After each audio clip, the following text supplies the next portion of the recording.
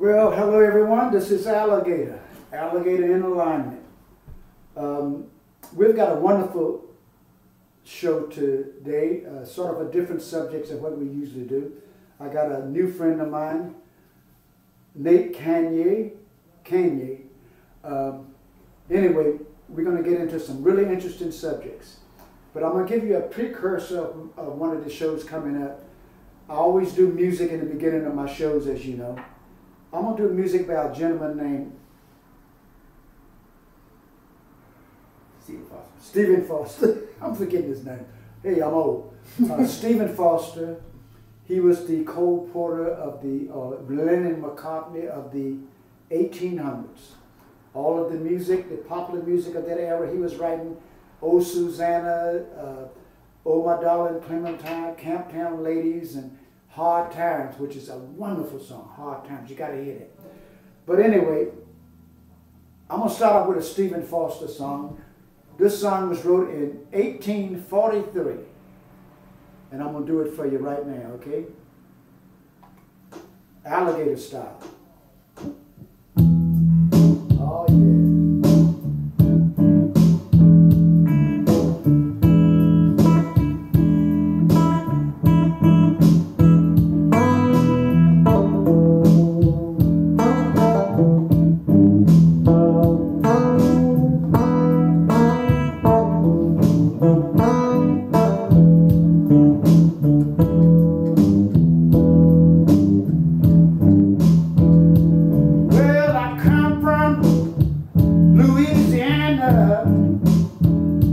With my guitar on my knee, Lord, I'm headed up to California, Lord, my true love, I'm gonna see. I said, oh, Susanna, I said, don't cry for me, I said, oh, Susanna, I said, don't cry for me, don't cry for me. Now what I say about Stephen Foster is I think he hang out with the indigenous Americans and did a little thing called peyote, which I'm well familiar with.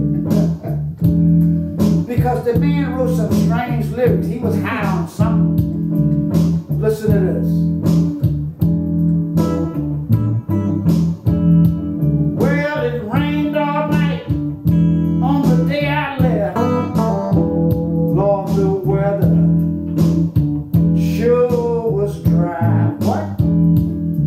The sun was so hot, I nearly froze to death. Oh, Susanna, what was he smoking? Don't you cry.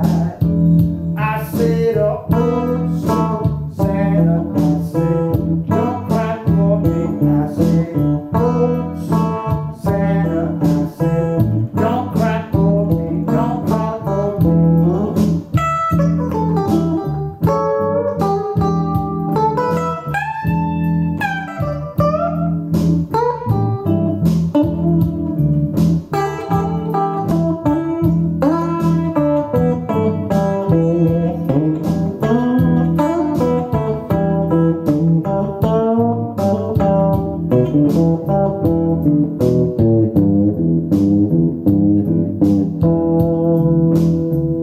Oh, Susanna, don't cry for me. I said, oh, Susanna, I said, don't cry for me, don't cry for me.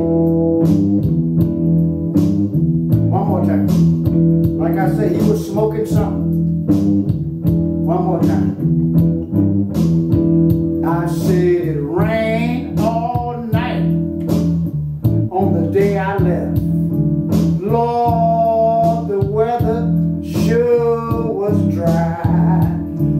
The sun was so hot, I nearly froze to death. Oh, Susanna, don't you cry. Oh, Susanna,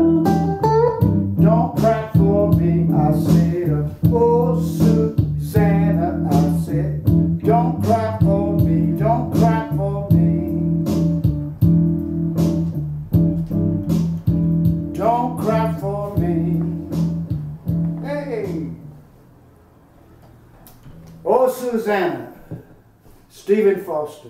Right now, I'd like to bring on my guests. Our guest, I got my co-host, my son, Cowboy Dhani, is here with me today again.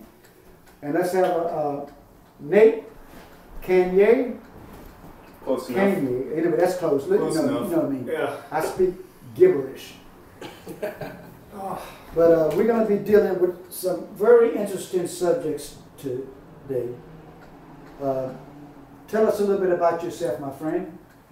So, my name is Nate Kenya. So we got pretty close on that one. It's all good. It's actually funny. People have been saying it wrong my whole life. No one can get it right. I don't think it's that hard of a name to say. It's Polish. Listen. People, my name's Alligator. You think people would remember that? Pretty memorable name. I mean, I don't know why. You might be my first alligator. People call me Crocodile all the time. And I'm going to tell you something else. It's a different lizard. I lived on Maui for 3 years, from 1973 to 76. I left on the same day that I arrived, 3 years later. When I got ready to leave, I was packing up my car and somebody said, "Alligator, do you got everything?" And my next door neighbor, who had spoke to me every day for 3 years, was stunned. She said, "Your name is Alligator?" I said, "Yes." She says, "I've been saying good morning avocado for 3 years." I said, "I just decided not to say anything." Yeah. So believe me. I said, you see something, say something, you know. So we're in my spot here in beautiful Sausalito. Y'all can't see it, but there's a great little view of the bay out there. 100%. Wonderful, calming water, so good spot. I've lived in the Bay Area about 2.5 years. I'm from Boston originally, although I like to say I'm from Vermont because, you know, parents live up there now, and it's a fantastic state. I don't know if you guys have been.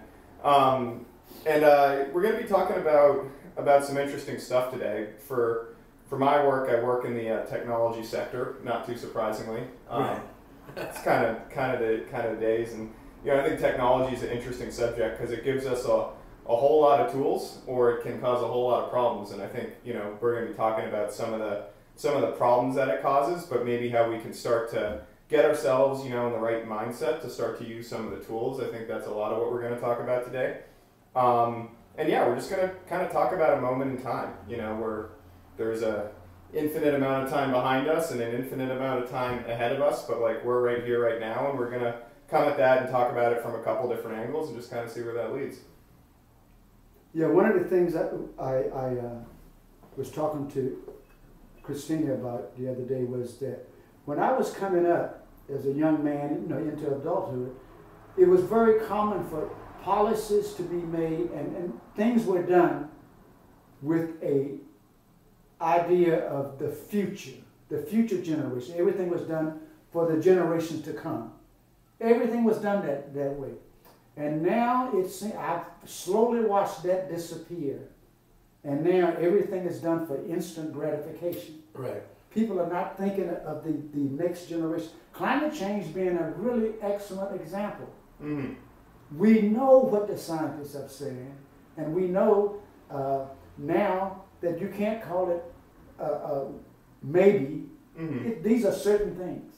But yet and still, people are thinking about their instant gratification, about me, how much money do I make and all this stuff, and they aren't thinking about, am I going to leave the next few generations with an earth that we can even live in comfort on? Mm-hmm. That's not even thought of anymore. Well, I was talking to Nate a little bit the first time we sort of interacted, and we were talking about this idea of, you know, us being in a time where we just look at such a small snapshot of the big picture, especially, you know, time-wise. Mm-hmm. And climate change came up, and I remembered a book I read. It was by not George Martin, but a book I read in college. It doesn't matter who it's by. But basically the message is we physiologically, evolutionarily, however you want to describe it, we have a trouble looking at problems that we can't see or hear or feel or taste or smell. You know what I'm saying? We have trouble with those intangible things that we know will affect us in the future. Like we can sit down, we can analyze it, we can figure it out, but for us to like empathetically connect with it and act on it, it's really difficult for us as humans, just in our nature. Now where like climate change comes into play with this is like, you know, the effects are so small and it's easy to not worry about what's going on in Houston or in the Cayman Islands or somewhere that's so far away, but or in the future, 100 years in the future, as we're talking about. It's it's a problem that's just difficult for us to internalize and conceptualize, but because of that,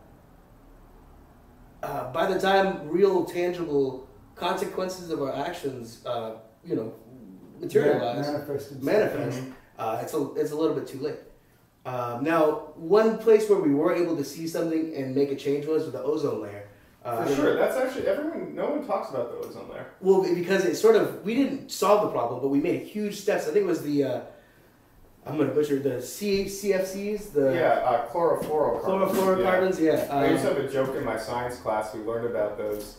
It was my 9th grade science class, and whenever the science teacher would ask anything like, why is this, we'd always say chlorofluorocarbons, for the whole year, and it just drove him absolutely nuts. I think I got detention for it or something. I got that enough. But yeah, you're right, the CFCs, from styrofoam, from refrigerants, from a lot of that kind of stuff. Yeah, those were aerosols a lot. Yeah, aerosols, that's another big one. Those were something that we went from whatever amount we were emitting to 1% of that amount in 10 years. Between, I think, the late 90s and the early 2000s. And, now we don't hear about the ozone layer. And some naysayers I've heard have said, well, this was a big deal, now it's not a big deal anymore. Obviously, it doesn't matter. Maybe climate change is more blown up than it needs to be. And the reality is we made these big changes globally, not just here in America.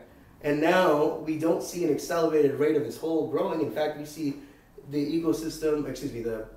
the global climate naturally. Well, it is actually part of the ecosystem. I mean, all this stuff is alive and in communication, but I mean, climate change. So we're trying to be more specific. Yeah, for sure. Right. Climate change is one of the 5 topics that I wanted to talk about to kind of intersect us into this moment in time here where we are. Right. But I do think that point of the aperture getting smaller and smaller and smaller, and just looking right in front of us, and I think there are reasons just from a pure values perspective that I don't like that, but also just from a happiness perspective. I mean, this is the thing that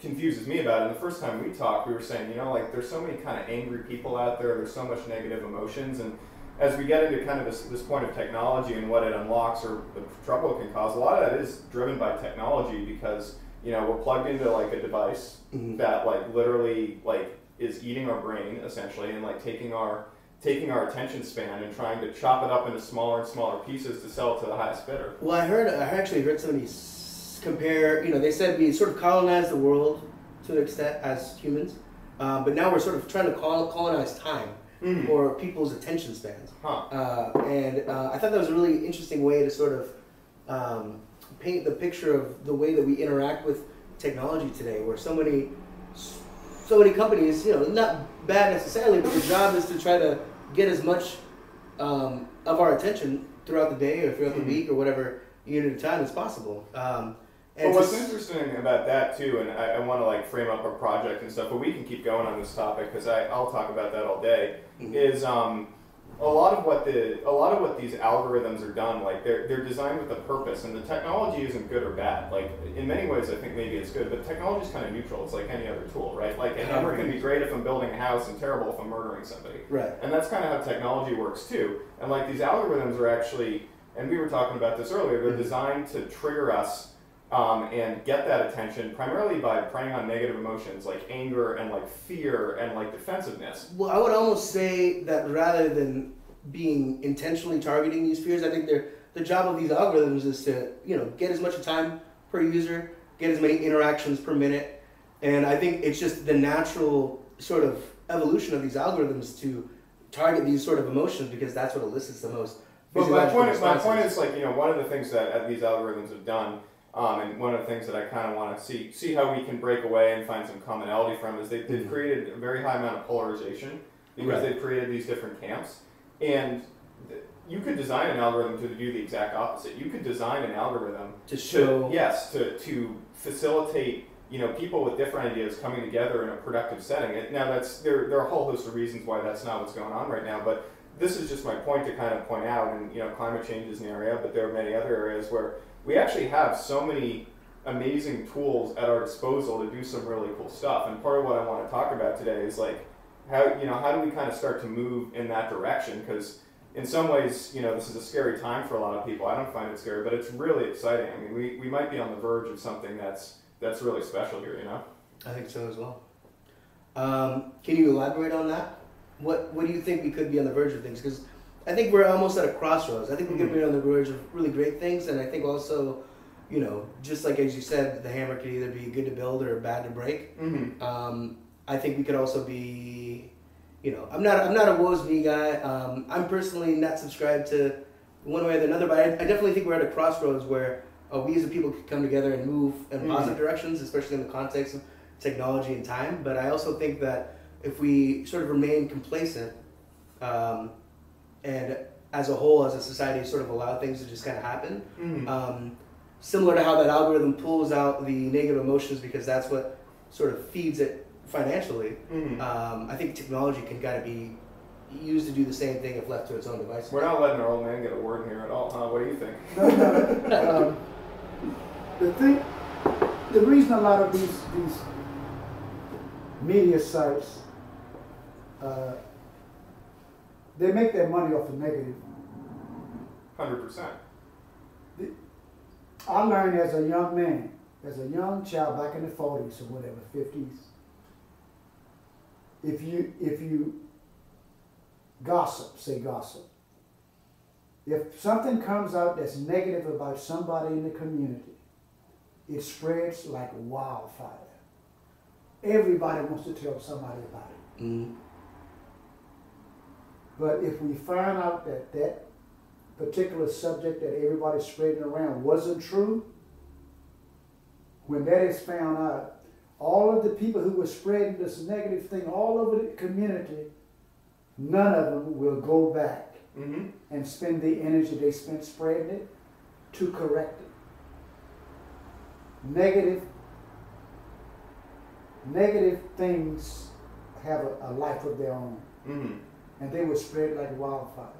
And that's the thing with the internet, is that a lot of these, I watch a lot of podcasts and things, and the more outrageous and the more misinformation that they spread, the more conspiracy theories, the higher their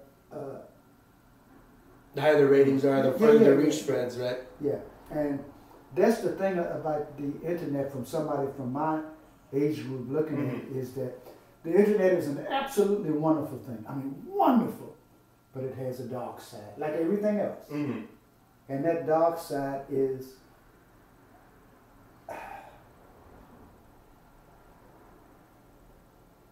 there's the division that's going on in this world now.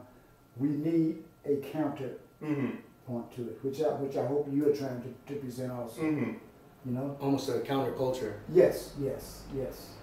Well, I think a lot of it, it's funny. Neil deGrasse Tyson, you guys know Neil deGrasse Tyson, right? Yeah. You ever watch that show Hot Ones on YouTube? It's celebrities eating increasingly spicy hot wings. He actually hot wings up to like 2 million Scoville units. While being interviewed. And he actually wins. He maintains his whole Neil deGrasse Tysonism throughout the whole thing, and the host is like dying, but he has a quote somewhere in there. He's like,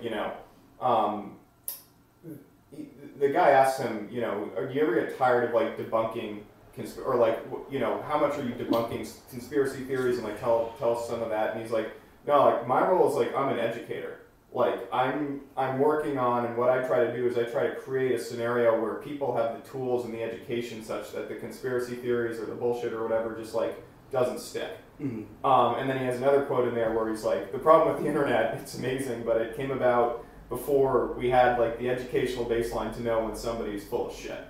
And then he's got one more thing, just to quote the man, where he talks about, it's not that it's made people crazier, but because everything is indexed and everything is searchable, you can have some crazy idea and you can type it into Google and you can go and find everybody else that believes that exact same thing, Right. Yeah, the problem with Google is really, however you phrase the question, you'll find something that supports or affirms that. For sure. And so it's like, a really good example of this is there's these graphics that go around, regardless of your political affiliation, you'll find this interesting. There's these graphics that go around that have this like long list of what like Donald Trump did, and then like these 3 things that Joe Biden did. And then on the other hand, there's like a long list of like what Joe Biden did and a very short list of what he did or non-successes of the other guy.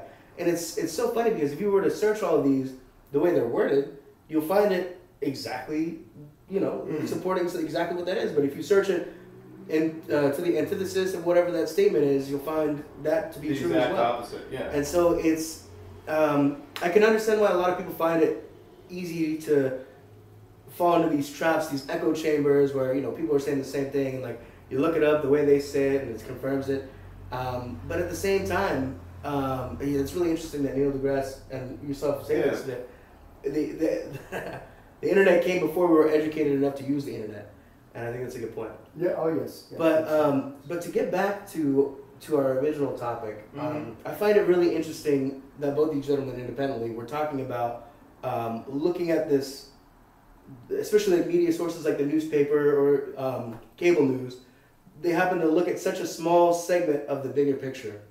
Like Dad, you were saying back in the day, it was always, policy was always written with the future in mind, with future generations in mind. Generations. And Nate, you were saying that you think it would be a lot more important to look at news through the context of a broader scale of what happened 100 years ago that's affecting what's happening today, and how what happens today, the policies that are put forth, and the general trends of the population, how that will affect us 100 years in the future. I'm interested to hear. Could you expand upon that? Yeah. Well, so I think another point on, even if you think of like digital versus analog, digital chops everything up into a unit, a bite-sized 1 or 0. Mm-hmm.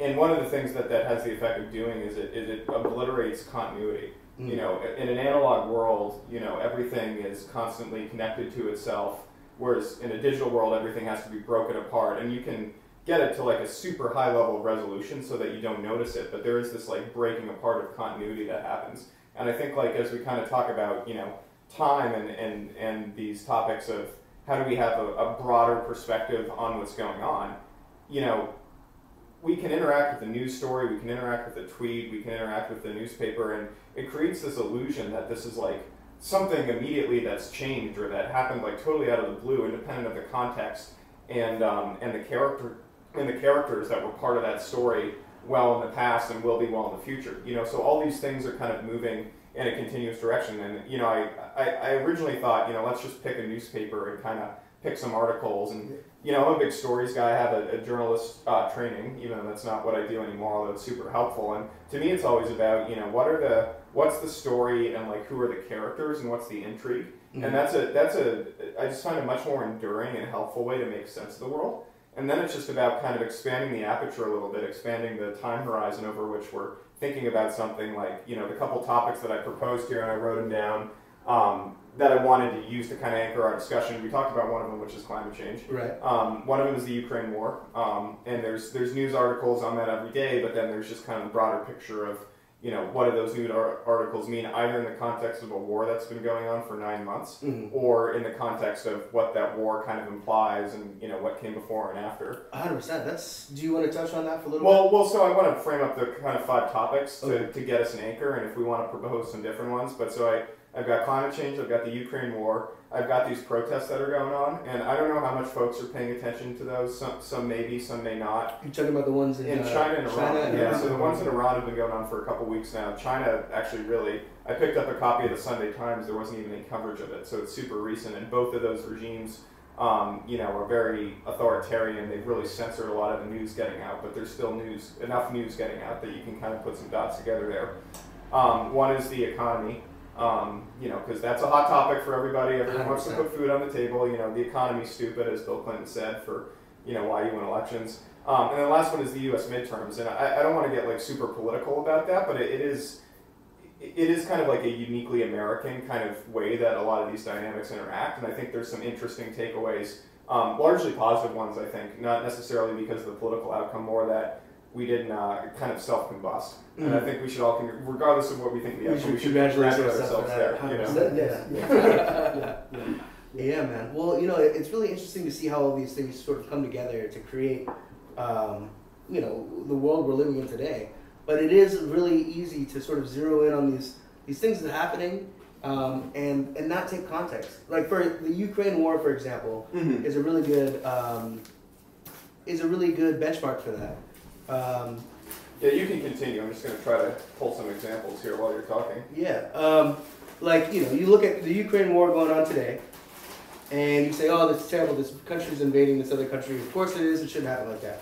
Yes. But a lot of people don't take into context, and I'm not defending it. Stick with me for a little bit, people. I'm not defending Russia and it means... You're going to piss off the algorithm. No. The algorithm's going to sniff you out. What I'm saying is if you look...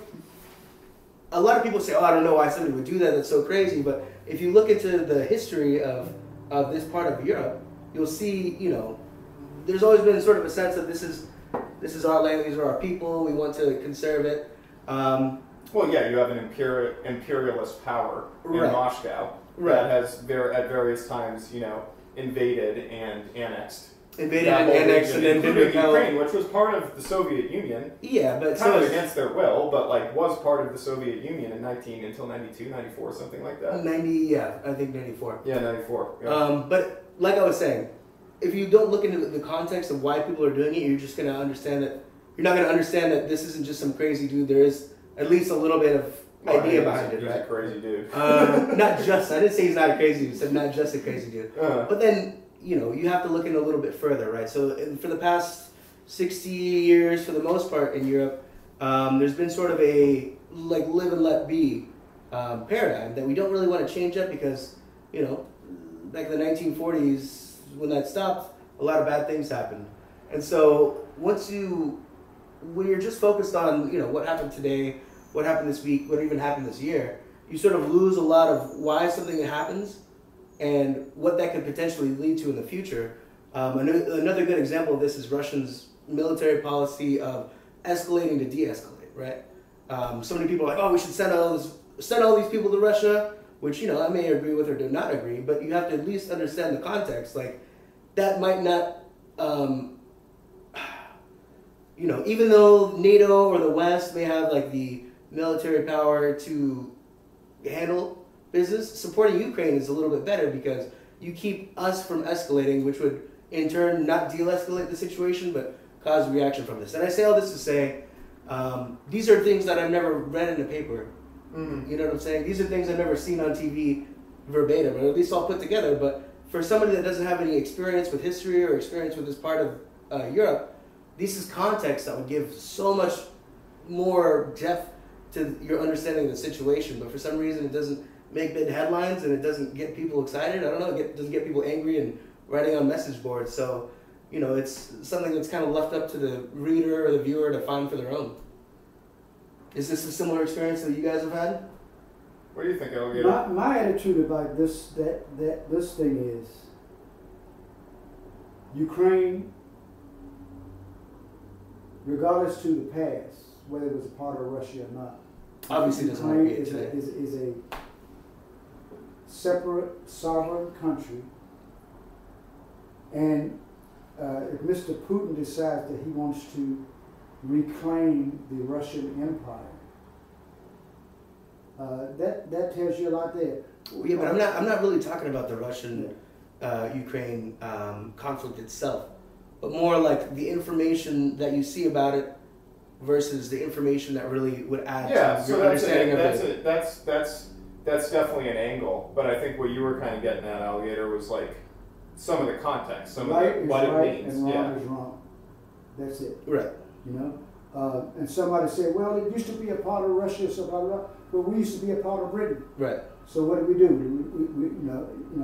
When there's a civilized society, and when Ukraine is a sovereign country, and regardless to what all the existential things are, the fact is their country has been invaded. And there's no other way to look at it. So here's how I kind of put, if we take the 100-year story and let's go 100 years in the future and let's start 100 years in the past. So let's just take World War II as our starting point here, or maybe a bit before World War II. World War II was the last time that we had real, imperialism in a land war in Europe. In Europe, yeah. In Europe. Not the other parts of the world, we're not used to conflict in Europe and the U.S. in the same way that, someone in South America or Asia or Africa would be for sure. That's a totally different topic that we could break into. But, starting in, I think World War II, what happened is you had a lot of apathy, even some support. And there was support, in America and in Europe and stuff for Putin, a lot more before he started this war and he's doing things like shelling cities. But he had big fans in the U.S. I mean, he had Tucker Carlson, who was a big fan of him. He's one of the largest audiences of anybody. Yeah. So he had his, and Hitler had fans too in the U.S. back in the day. So if we kind of just start how that happened, we had apathy that allowed it to emerge, and at a certain point, that apathy, because we weren't paying attention to it and we weren't on the ball, got so big and so gnarly that the whole world had to go to war over it, and millions of people died. In fact, 27 million Russians actually died in World War II. Right. And they fought on two different sides. So that's World War II. And then after World War II, you kind of had this, and it gets to the thing that you were saying, Alligator, about how somehow we've lost context of future generations. If you look at when America was founded, there are a lot of problems with the way America was founded for sure, but it also, there were some great things about it. It was deeply aspirational. If we wanted to build this land forever. A lot of the feelings that were created in that independence and just the whole formation of America sort of still stay strong in the zeitgeist of the culture in America today. This whole Minuteman ideology, or don't tread on me and the guns and stuff like that. It's still things that are prevalent in our culture today. Mm-hmm. And it was, 240 some odd years ago. Yeah, but so where I was kind of going with this is, we had this apathy, and then we came out of World War II, and certainly in America, we could take over the world, and it's going to loop into some of the other topics that we brought up, and somehow we just kind of got, we had this whole growth of neoliberalism, which is completely shifting back, right? This idea that if we just, get rid of all economic controls between countries, there'll be this great trade lifts all boats, and there's world peace and everything because everybody's trading with it. Of course, we've seen the fact that we're so reliant on China for our supply chains is a problem, right. Number one, and it certainly hasn't prevented that relationship from escalating. Yes. So a lot of people are starting to, and this was something that Trump really kind of leaned into, I think, a bit before his time, is he understood that people felt the world order that everyone had kind of signed up to for about 80 years wasn't really working for them and wasn't working for the normal person. Now, I disagree with a lot of stuff that Trump did and kind of stands for, but he was, one of the reasons I think he was so impactful is because he was really, understanding this fact that a lot of he tapped into it, and there's not a lot of, and to my point, there's not a lot of content out there, or not a lot of people that were kind of going out and saying that. And so, we've gotten to this point similar to what we did with Hitler, with the Ukraine war, I think, where our apathy boiled over. I mean, you had the Germans willing to buy gas at whatever price from Russia and apologize everything away. And it got to the point where we were funneling this guy, hundreds of billions of dollars a year in petrodollars, and he built an army. He ended up building a really shitty army, it turns out, because it was so corrupt. But, right. It's still a big army, one of the biggest armies out there, enough to go start a really, really damaging war. And so I think it's a lesson to kind of us of seeing, because we were so myopic and because we were so selfish, we kind of lost track of the plot and allowed this to happen when we never should have. We took our eye off the ball. Mm-hmm. Yes. For sure. Yes, we took our eye off the ball. The ball. What do you think is a way that we could prevent this happening? Well, but I, in the same way, and I think I want to kind of lean into this theme of optimism. I think that I've been pleasantly surprised with a lot of people thought that they were going to drive across the border and drive into Kiev in 3 days, and that was going to be it. Right. Maybe there'd be some resistance or whatever, but one of the themes that I want to hit on is I think the human spirit is really resilient, and I think when we look at these protests, when we look at the midterm, there's something going on here where people are connecting in a way, and people are kind of sick of things and they want to shake them off. There's going to be a paradigm shift. Yeah, that's what I would say, of some variety. It's starting. Yeah, and I think the Ukraine war is a good example of actually because a lot of people thought it's gonna be fucking over in a day, and you've seen this incredible resilience, and you've seen also places like Germany and France and stuff who were deeply cynical in their relationship with this, and all they wanted to do was buy gas, and this was never going to be an issue. like really kind of step up to the plate, NATO, and be like, no, like we're not okay with this in a way that, I mean, I was shocked when the Germans, right after the invasion, were like, yeah, we'll shut down the Nord Stream 2 pipeline. I was absolutely, and maybe folks don't kind of understand that, but it's this big pipeline. Economic ramifications. Huge. And they were building a second one, and they get all of their gas, basically 90% of their energy supplies, I think. Someone can quote me or fact check me. Hopefully, I don't get flagged on Twitter for spreading misinformation, because that's a. It's alright. We won't at you. That's a don't at me. Yeah, don't index my talk. But that was a big deal, and so that's kind of how I'm coming at the Ukraine war, of looking at it's almost this last kind of vestige of like this trend that we've been on, and like something, and like look, like it could end up going really badly, and there could be a nuclear holocaust, or like Putin could win and kill whatever. But sure. This is the optimism part. But I'm reading the tea leaves in an optimism room. I'm at least saying there's a lot of potential if we kind of play the cards right and stick the course. Yes. I also am fairly optimistic, but I also like to look backwards in history, and I know there's been a lot of times where unsuccessful missions of conquest have led to regime change in Russia specifically. And so everywhere though, because they overextend.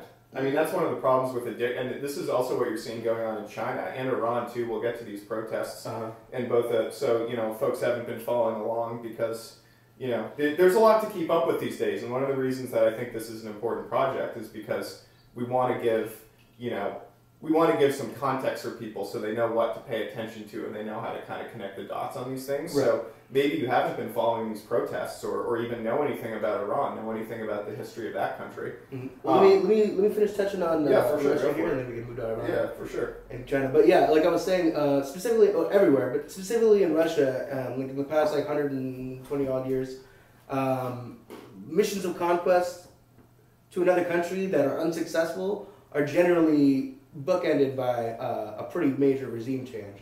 And so, autocracies, not in democracies to the same regard. In Russia specifically. Yeah, in Russia specifically, yeah. And so, there's a lot to be said about him, about Putin really not going to lose this war, because of, the potential consequences for him, not staying in power. Mm-hmm. But I generally have a positive outlook. I find a lot of, inspiration in those folks from Ukraine defending themselves like that. And I know there's a lot of talk about our involvement, how deep we should be involved, or how not deep we should be involved. But I think it's great that we can help out. I think it's it's probably best for us to not have put boots on the ground. But again, in the grand scheme of things, I think maintaining this, these new rules, these new international rules that you don't just go into somebody's house anymore. Even though places like Taiwan, places like Ukraine, by those authoritarian governments, what's considered their house and not their house is a little bit, Also, Alligator, my man, you got to get in the frame. You're lounging out of the frame a bit. Here's the deal. I'm hearing a lot of talk now. It's small, but it's growing. About we're spending too much money on the Ukrainian war. Mm-hmm. We're helping them too much, and blah blah blah. And that's another indication of our original theme here. Mm-hmm. Not thinking ahead. What happens if we don't? Mm-hmm. What happens if we abandon now there's a certain political party who's already said if they get in office, there's going to be some changes to our aid to Ukraine. Mm-hmm. What do we do if we allow Mr. Putin to have his way? We are surely headed to World War III. Well, I don't think that Ukraine becoming part of, again, I don't know if I'm coming off as supportive of that stuff, but I don't think that would inherently lead to that. I think that's probably everyone's biggest fear right now. The reason it's a problem though, and then we can kind of shift to someone, is because someone like Putin doesn't stop. Like this idea that he'll just stop when you want him to stop. Well, the problem is there's a hard line in the sand basically everywhere outside of, the Balkans, maybe, even Finland would be a really, really risky move, even though they're not officially part of NATO. But as soon as they, the Poland thing, I thought that was it. when like some shell landed in some farm in Poland and 2 people passed, unfortunately.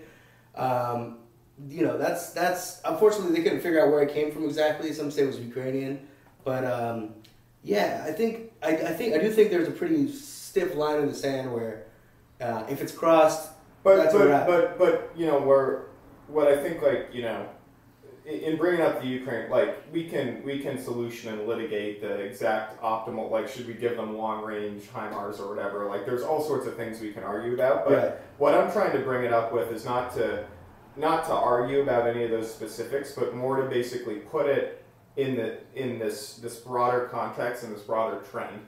And one of the things that I think is absolutely true, and again, you could debate like hypotheticals and wargame it, and there are folks that are more qualified than us to probably do that, and this is all they're doing right now. Right. But what is certainly true is that, the more that we give to that darkness of someone like Putin, the more it will take from us. And whether that is land or whether that is something else, and that's why this is like such an important but also such an encouraging conflict, is like we reached a point and like something pushed back in a way that I wasn't expecting it was going to push back. I want to say something. You guys remember John McCain? Right. Yeah. Nukes or gas station with nukes. We had all of these presidents that dealt with Putin. Mm-hmm. George Bush said, when I look in Putin's eyes, I saw somebody I could work with. Mm-hmm. Obama said that. I see somebody I can work with. And Trump not only saw somebody he could work with, he saw an ally in his own inspirations to be a strong man. Yeah. John McCain, the Republican Party went down the tubes when John McCain died because he was a lion of justice. I always said there were 2 lions of justice in the political system. One was on the Democratic side. His name was John Lewis. Well, John Lewis is a John saint. McCain John Lewis on the is Jesus' Republican second side. coming, yeah. John McCain, out of all of those people saying that, Putin is somebody I can work with, John McCain made the statement. He said, when I look in Putin's eyes, I only see one thing. I see KGB. Yeah. And he was correct. And all of those other guys were wrong.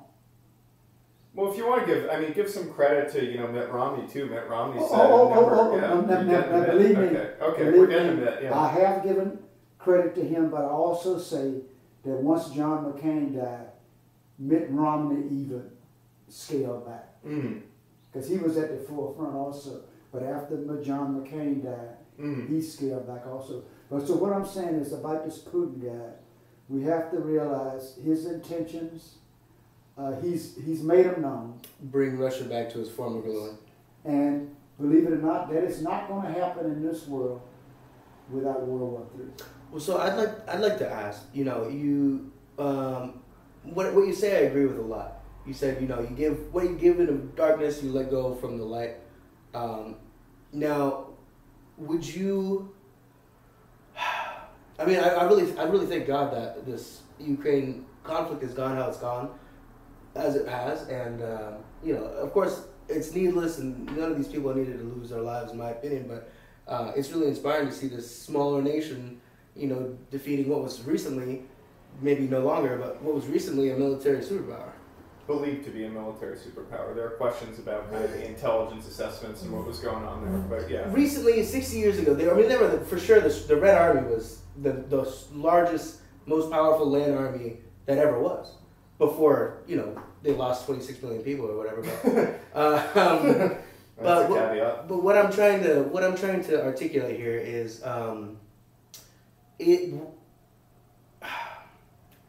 as a people, as humans, we have so much to lose.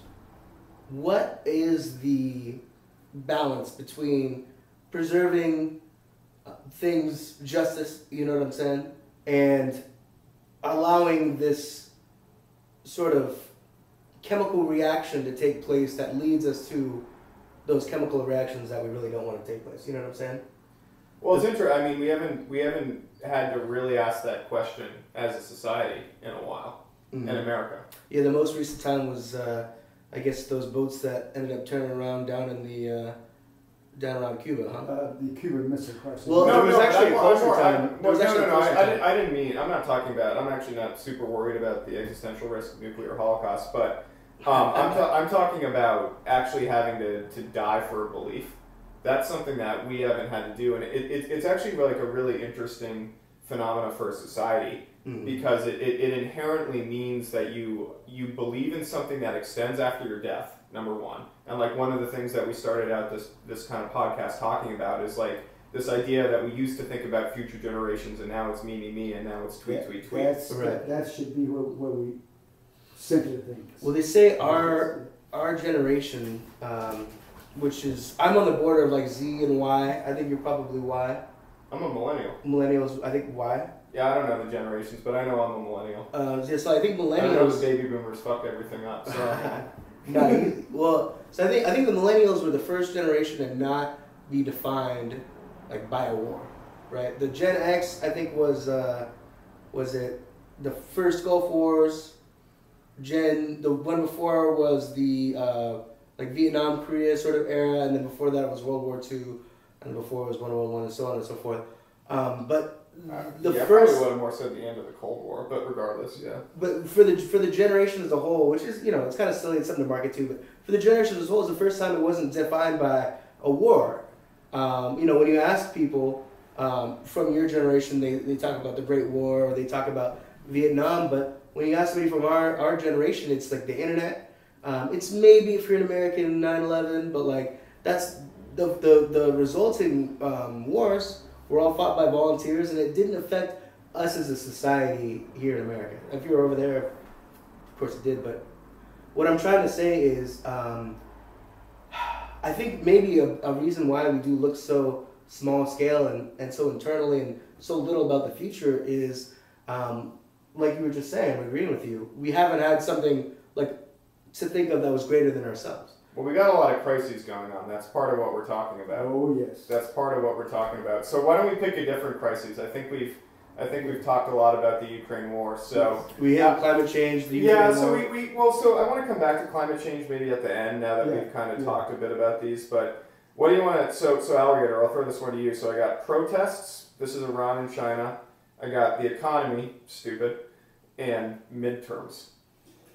Choose your own adventure. Okay, the protests. Let's talk about the protests. I don't know how many Americans are aware, but what this fragile thing we call democracy, which is still an experiment, it's still an experiment, is in dire straits because there are elements, not only foreign elements, but also domestic elements, that their one objective is to damage this thing we call democracy, to damage democracy. We have politicians now who have inexplicably aligned themselves with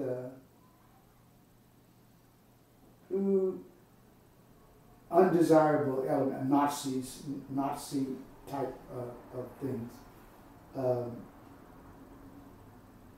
And I don't think America is aware that there are certain elements, like I say, foreign and domestic, that are actively working to dismantle or weaken what we call democracy.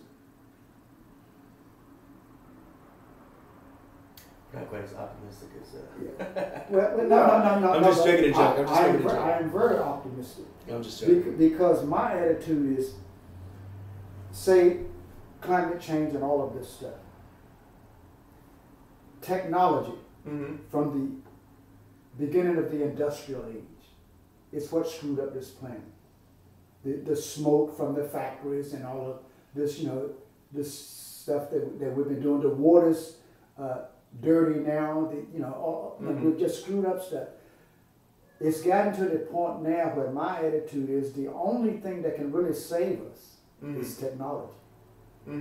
I think we have people who are smart enough, who are working to try to solve some of these problems, and the only way they can be solved now is through technology.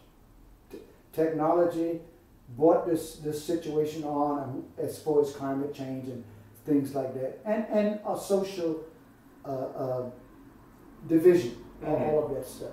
Technology was responsible for it, but technology is the only thing now that can also save us from it. Assuming, so 2 points on that. I agree, and we didn't actually touch on the protests at all there, but we can pull on this thread for a little bit. I agree that technology and industrialization have consumed a very large amount of the resources of the planet to the point that we are at an unsustainable precipice. However, a counter-argument that you'll read from a lot of people that probably affiliate with the other end of the political spectrum than you, and I do think it's important to have a diverse political spectrum in a democracy. You can't just have a democracy if it's like, well, everyone votes and agrees with me. Like, you need to facilitate, the attitudes of everybody, and that's why it's an experiment. That's why it's hard. Would argue that industrialization has massively improved our quality of life. Like, we're sitting here in this, beautiful little apartment. You guys drove here in a car. You were able to get so there are kind of two sides to the story there. But yes.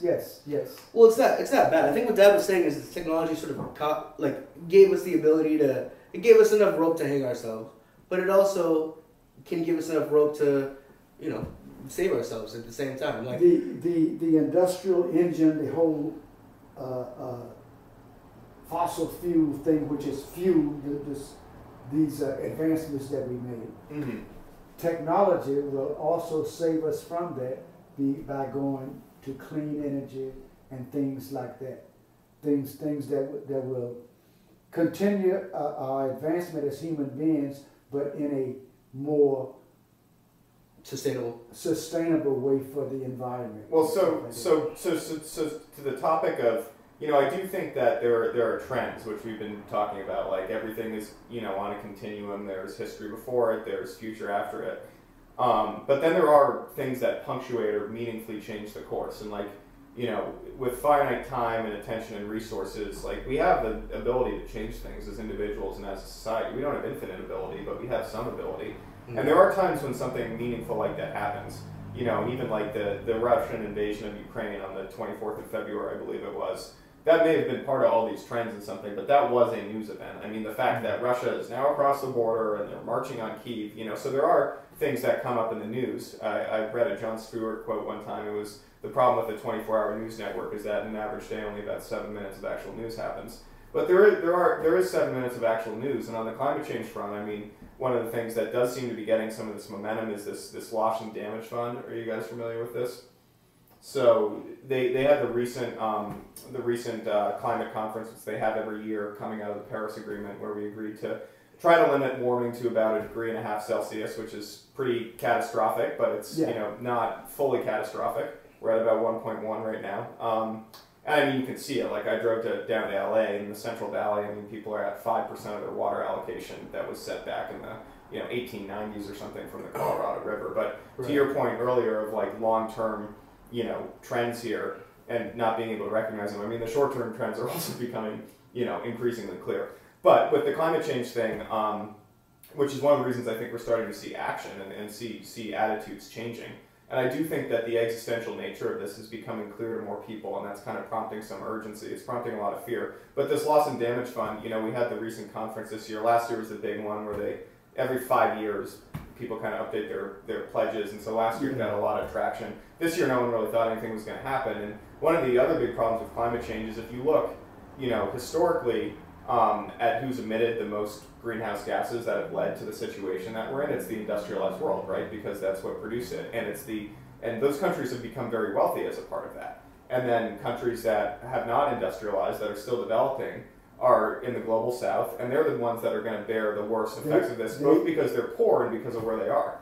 Yeah, there is a social aspect to climate change. Absolutely. And it's always the poor and underprivileged who pay the highest price for it. Right. In fact, you can judge pollution by zip codes. Why do you think there's so many nice trees out in Sausalito here? We got redwoods. Well, something that's really interesting that I didn't know for a long time, but the reason why you always hear about the east side of cities, you'll hear about the south side too, but the reason why you always hear about the east side of cities is the planet rotates away from that. And so if you have... In the northern hemisphere, yeah. So in the all northern pollution is going to blow in that direction. Wait, would it not in the southern hemisphere? Yeah, Coriolis effect, but we can get into that, yeah. Anyway, where we live here, it rotates away from that. Well, I mean, it's still rotating in the same direction. Anyway, so everything blows into the eastern parts of cities. And so you see it on a smaller level even within our community, but then on the grander scale, the countries that really created all this mess profited off of a lot of it, and now, we're imposing these regulations on countries that never had the opportunity to profit off of it. But so this is the new, I think it was maybe 3-4 years ago, and this also, I consider myself a very educated guy and a consumer, and as I started to kind of think about this project and try to do some work preparing for this, I'm like, wow, my history is it's rough. I was thinking, about the climate change thing, how at a certain point overpopulation will kill us. That's just a fact, right? I don't know. Yes, you could argue if the number is 40 billion or 8 billion. Tipping point. We're at the tipping point, but my point is no one would debate the notion that at a certain point there's too many people and you run out of resources. That just is objectively true, and you're debating where you are on that spectrum. And we had this panic, I think it was in the 80s, although my history's not as up to date as maybe it should be, although it's probably better than most people's, which scares me. We thought we were going to run out of food. We thought that literally, once we got to 6 or 7 billion people or something, we literally would not, there was not enough land in the world to produce the level of food that was required. And there was this thing that happened called the Green Revolution, and I'm not up to date on the exact specifics, but we basically unlocked the ability to be, I think 20 to 40% more productive in agriculture. And that enabled us to not actually be experiencing mass famines right now. If that had not happened in the 80s, literally just at the level, and there's poverty and there's inequality and there's all these problems, but literally there would be mass famines for a quarter of the planet if this green revolution hadn't happened. And so that's just an aside about kind of the importance of understanding history and context here, and how little we really know and really think about that, and how poorly educated we really are about some of the stuff that's happened. But so back to my original point, I think about 3 years ago, maybe at one of these conferences, they basically said, all right, rich countries are going to need to fund $100 billion a year to poor countries, to help poor countries transition to clean energy. Now, clean energy's gotten a lot cheaper. One of the things, too, that you hear about clean energy, and I geek out about this climate change stuff as well, it's not grid resilient, so the sun only shines at certain points in time, the wind only blows at certain points in time, you need power all the time, so, this isn't going to work. Maybe if you had giant batteries for the grid, you could do that. There's some work in this area, but we're not there yet. And so a lot of people in the U.S. anyway, they kind of poo-poo it. They're like, this can never work. Well, and actually, I just learned this the other day. I was at a networking event talking to a guy who works for the Italian utility, which I guess is the largest utility in the world. And he was saying, actually, that's a problem with the American grid. He's like, the amount of renewables that you can take in the German grid or that you can take in the Italian grid is far higher because the American grid is just designed really, really poorly. Yeah. And so my point to this is when we help these countries industrialize, it actually just makes sense to do it with clean energy at this point. Because you start with that in mind. And it's cheaper. It's literally the cheapest form per megawatt hour. And there are intermittency problems and stuff you need to figure out, but it's literally the cheapest energy. And these are sunny places, they're windy places. You can start from kind of ground zero and actually build these societies as clean societies. So this was the funding that wasn't happening, so people weren't very bullish on this idea that really anything was going to happen here because these larger countries weren't ponying it up. And this year there's been a lot of traction coming out of it, that people want to set up this fund, a $1 trillion fund, I think, which is real money. That's $1 trillion is real money, to really help out these poorer countries. And so it's interesting to me because that's a news event in and of itself. That's a sea change. That's not where we were. And then I was just reading the other day, and I need to dig a bit more into it, that they think maybe we can stop the warming at 1.7 degrees or something like that. Right. Which is huge. I mean, compared to the 2.5, right? Yeah, 2.5. And so, I mean, but my point is, there's some trends here again, back to the hope point. We kind of need to be on it and maybe make some sacrifices or just think about stuff differently. But even on the climate change front, I mean, there's some really interesting stuff happening. 100%. For sure. Well, I mean, this is maybe an old statistic, I don't know how dated it is, but I believe every hour, I forget if it was in a day or in an hour, but I know enough energy hits our planet to power either in a day or an hour the whole, planet at its current energy consumption for the year. Yeah. Now the problem with that is, 75% is covered by water. Okay, so you need 4 hours or 4 Yeah. days. But still, it's a problem that has solutions, and we're definitely trending like the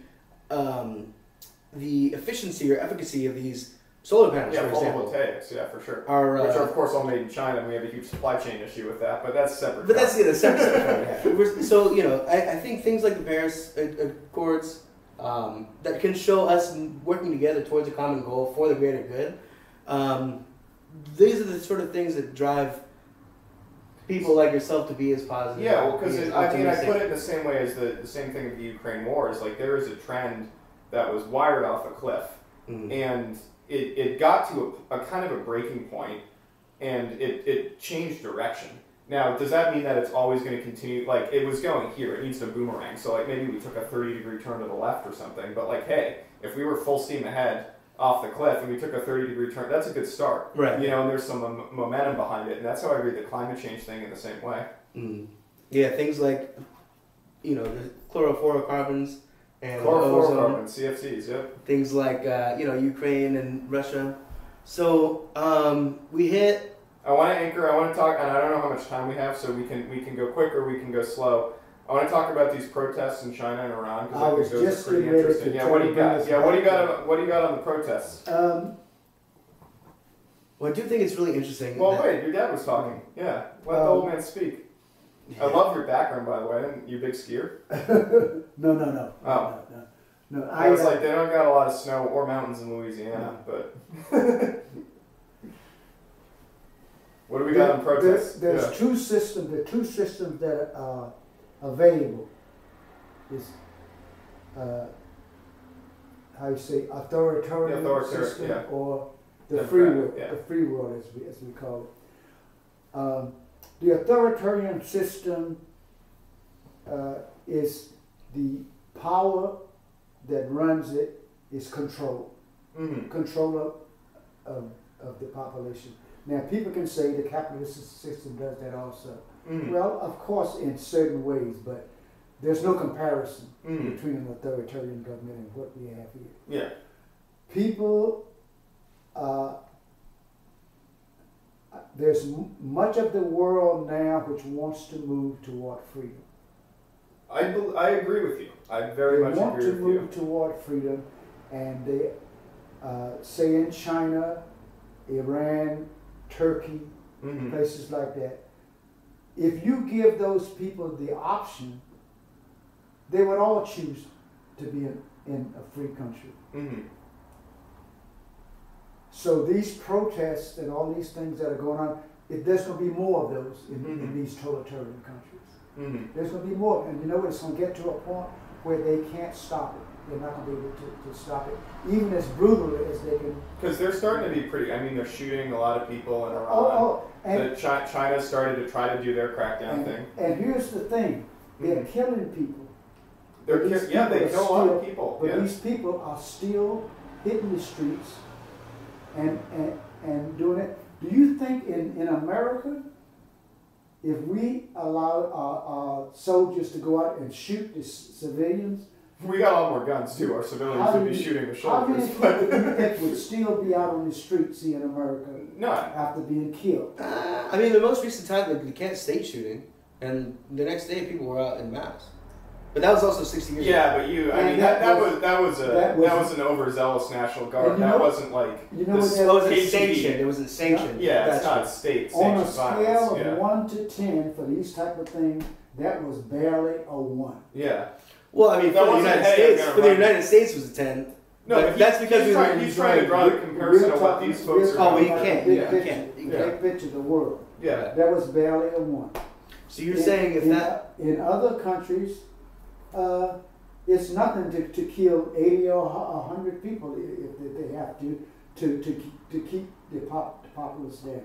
But they're still coming out. But so let me kind of bring this back to the whole project of the 100-year time horizon, because I like the way that you anchored it around this idea that like we used to think about future generations and what that means, and like one thing that I think we're not very good at acknowledging and kind of owning up to. It's something I've done a lot of personal work on, and it's just acknowledging that I'm going to die and being like okay with that fact, which like it is absolutely obvious unless you're a complete egomaniac, but you are going to die, and it could be now. I mean, a fucking nuclear weapon or meteor or whatever could hit us. You could die, or like you could hopefully live a long, but we are going to die, which means that like, and when we die, the world isn't going to give a shit. I'm sorry, like there are people that care that the world's going to continue. That's how life works, and we'll decompose, and our atoms will become trees or garbage or whatever they become, but that orientation implies something bigger than ourselves, that there are values, there are things that matter that are bigger than ourselves. And that orientation means that if you really believe that, like you have to be willing to die for it, right? Because you're saying there are things that are bigger than me. And it's interesting because on the one hand, like these are really brutal regimes, but like think about D-Day, think about when we invaded, and I'm not talking about the Red Army losing 27 million people and they have all sorts of crazy trauma around that, like just the Americans, like the idea that like to get into France, I think we lost like 7,000 people or something died on that one day. We sent 30,000 troops, or someone can check my numbers on that. Well, just imagine like you're like the third wave and like you get to this beach and you just see like. But that force, when it's motivated by values that like really deeply matter, is unstoppable. That is the key. Mm-hmm.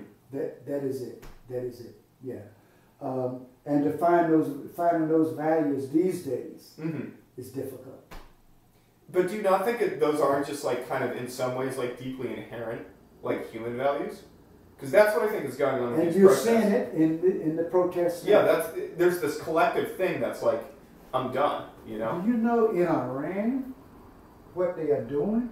Those athletes who refuse to sing the national anthem, when they get home, they're in big trouble. Well, their families. I was just going to say that. Because they might not go home, but there's people back there. When you have people who, if you do something, not only do you pay, but your family pays. I'll give you an example. Vindman, here in America, Vindman, Colonel Vindman or whatever his name was, who... I'm not actually familiar with this guy, so I'm excited to learn something new. Someone who blew the whistle on something that Donald Trump was doing. Blew the whistle on it. Oh, okay. He was a soldier. Uh-huh. And Trump decided to have him fired. Mm-hmm. But his brother was also in the military service, his twin brother. And he had him fired too, even though he did nothing. This is totalitarian stuff. This is not... Yeah, just on a smaller scale. Yeah, on a smaller... But but it's the same thing, 100%. It's the exact same thing. So what I want Americans to know is that there are active people, foreign and domestic, who are actively trying to destroy this great thing that we call democracy. And we need to keep that in mind.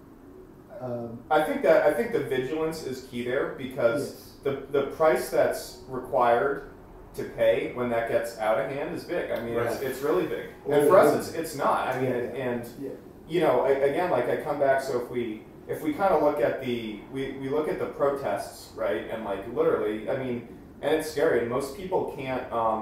In some ways, to me, it's like in World War II, no one, I mean, I'm sure people were worried and sad and stuff, but like, as a country, and some of this is maybe our own propaganda spin on it, but I believe, like, pretty strongly that people were like, no, this is our duty, we're going to go do this, and like, yeah, maybe I'm going to die. Well, before we entered the war, there was a big anti-war movement. Yeah, but like, sure. Once we were in it, we were all in. Yeah, we were all in. So there's a question of how we got there, but we got to this point. And once we got there, we were all in. Where we were full send. Right. In these other societies, like that is the price that they're required to pay. But if you think about it, it's like that's not like these big problems aren't that intimidating if you face them together in some regards. Like that would be terrifying to be like, oh, I'm Dhani, I'm just gonna go get killed in France. But like when all of your when all your friends are there, it's a group psychology. It's a collective thing. Right. And the thing is that these governments, these authoritarian governments, like governments exist at some extent based off of the consent of the people, and like it takes a lot of pushing back when things get really bad, and if the protests in Iran are able to be successful, thousands of people will die, maybe tens of thousands. I don't think hundreds of thousands though. I think a lot fewer people will probably die, in the Iranian protests than, Americans died in World War II or something like that. But it does just kind of bring up, like, to me, I just look at those as similar, and you can have this thing where a society coalesces around these values that really matter and is willing to make sacrifices for them. And when they do that, you can get an immense amount of stuff done. And we just haven't seen a lot of that since World War II. But, all these trends that I'm kind of tying together, I think, have a meaning. Yeah, that's what makes me optimistic. Mm-hmm. And like I say, one of the things that needs to happen is we need to let the young generation take over. Mm-hmm. You know, most of the leaders of the world now, look at them, they're old-ass men. Look at who's leading the protest, though. Young people. Yeah. Young people. Women in a lot of cases, too, which is interesting.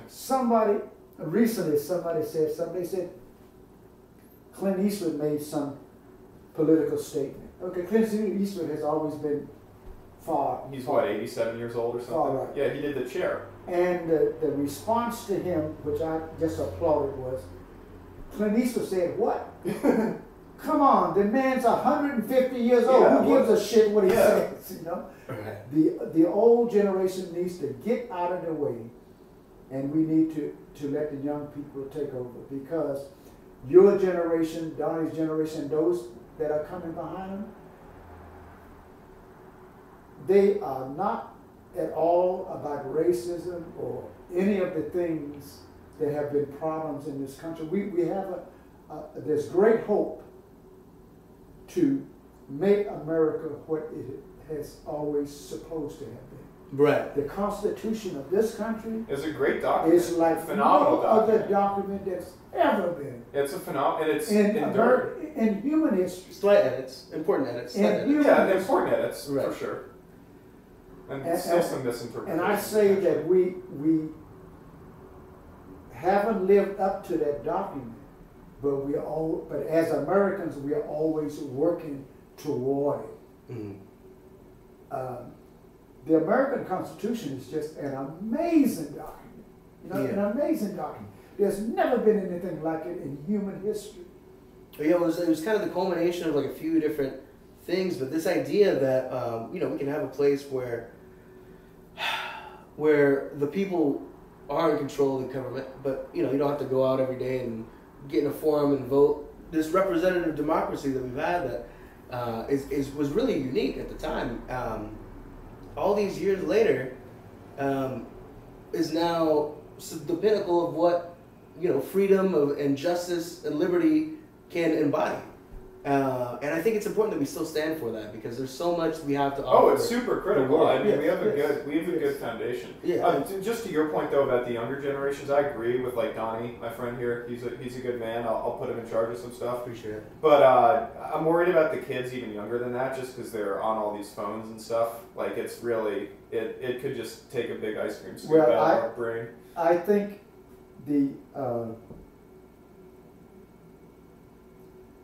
we can't put the airheads into office, and I don't think that would happen. But we have enough young people who are politically sharp. Here's what I see. What I see about the phones is I what don't like phones. I'm really anti-phone. that's a good thing. But what I see about the phones I like is what, voicemails though. I do love voicemails. what I see about the phones is what they said about my generation with the TV. It's probably what they said about your generation with the radio. Yeah, but It's what they said about the it's newspaper. more intrusive. It is. Well, I mean, the TV is what killed the radio. It's way more intrusive, and so is video games and so on and so forth. But what I'm saying is every generation says the previous generation was old and stuffy and didn't understand how the world works, and then the next generation is full of debauchery and they do a bunch of self-destructive shit. I'm not worried that about always debauchery. happens. I'm worried about the ability to, because a lot of this stuff comes back to like the ability to have emotional and like spiritual resilience and not be like so knocked around by a whole lot of this stuff. Gotcha. Like even being able to like being like a values-oriented person is hard. It requires that you're deeply in control of yourself, that you're willing to. Yeah, it requires a lot of resolve. Right. And a lot of the reason that I'm worried about these phones and stuff is because it undermines the development of a lot of that stuff. Because it's just triggering. I mean, and TV does too. But again, it's so much like my uncle's got young kids. He's got 6-year-old kids, and like you know, he tries to keep them off phones, but like one of them is like deeply, deeply addicted to like literally like trying to break into like laptops and, you know, guess passwords, and like that's all he's doing all day. And it's like, you know, these things are designed, it's like they're like mint cigarettes or something. I mean, they know what they're doing. Like they're trying to, you know, get them while they're young and get people addicted. And when your brain is still forming around that, I don't know, I'm worried about that one. The television, radio, there was one thing that they had in place that is not in place on the modern media, is you couldn't get on the radio and lie. You couldn't get on the radio and spread misinformation. I mean, flat out information and stuff, because people were thinkers back then. Mm-hmm. Now I'm finding out, I've got lots of friends who I have known some for 40, 50 years. And the last 6 years, mm-hmm. they have turned from normal thinking Americans. I had this experience the other day with a good friend of mine. Who would question things. Yeah, no, for sure. Now, they don't question anything. They read it on the internet, and like parrots, they go around and repeat it. Yeah. Without doing any checking to see, is this true or is this not, blah, blah, blah. We always were, you know, that was a part of education back when I was coming up. Mm-hmm. You know, you check stuff. Now, mm-hmm. People who live in those echo chambers, I had a friend of mine from Nevada. He told me, we were talking one day, and he said, Alligator, you have to get your head out of CNN. And I looked at him and I said, my friend, I said, do you ever watch CNN? He goes, no, I don't watch it because blah, blah, blah, blah. I said, so you only watch Fox News? He said, yes. Mm-hmm. I said, well, you know, here's the difference. I watch Fox News, mm-hmm. I watch CNN, MSNBC, BBC, the Japanese news, Al Jazeera, all of them. Yeah. I watch all of them. Because that's the only way you can be truly informed about what people are doing. Mm-hmm. And I said, if you do what I do, then you can see that there are certain media outlets which almost always lie. I gave an example. You brought up the guy, Tucker Carlson, yeah. Tucker Carlson was sued by a lady for defamation of character. Mm-hmm. And she lost her suit. But the reason she lost her suit was because the judge stated, this is documented, mm-hmm. he stated, you can't sue Tucker Carlson for lying because he seldom tells the truth on his show. Yeah, I think they said he seldom tells the truth. They set him up as a news program, but he's not. It's an opinion piece. Right. So you can't sue him for lying because he seldom tells the truth anyway. Mm-hmm. Back when I was coming up, you couldn't have a program like that. You're masquerading as news. The people would never put up with something like that. You know? So some of the changes that have happened is that people have dumbed down, I think. Mm-hmm. I think the generations have sort of dumbed down. Yeah, well, so I mean, I think there's, you know, it's like a headwaters of rivers, and you got like a muddy river and a clean river or something like that. And I mean, there's a collision of these trends, right? Because on the one hand, we're talking about being optimistic and this like kind of human spirit, you know, that's making a comeback, and on the other hand, we're talking about things like, you know, blatant lying and really intrusive technology. I want to bring up this article that I was reading this morning. So, you know, I kind of came up with the 5 subjects that I proposed. Again, the Ukraine war, protests, economy, midterms, climate change. We haven't really hit on the economy. We talked a bit about yes, the midterms. please. So I was kind of reading the Wall Street Journal, you know, and it's the Wall Street Journal, literally. I mean, it's, you know, you could not say this is more about the coverage of money and what's happening in the economy if you try. That's literally what it's meant to do, and it's read by, you know, most successful corporate executives keep up with it. I keep up with it, you know, for work. They also do cover news very well in many cases. But I read this interesting article today, and I would say it's like somewhere between like kind of an opinion piece and a news piece. And it was I should have dug it up and written it down, but it was something like inequality is good for the stock market.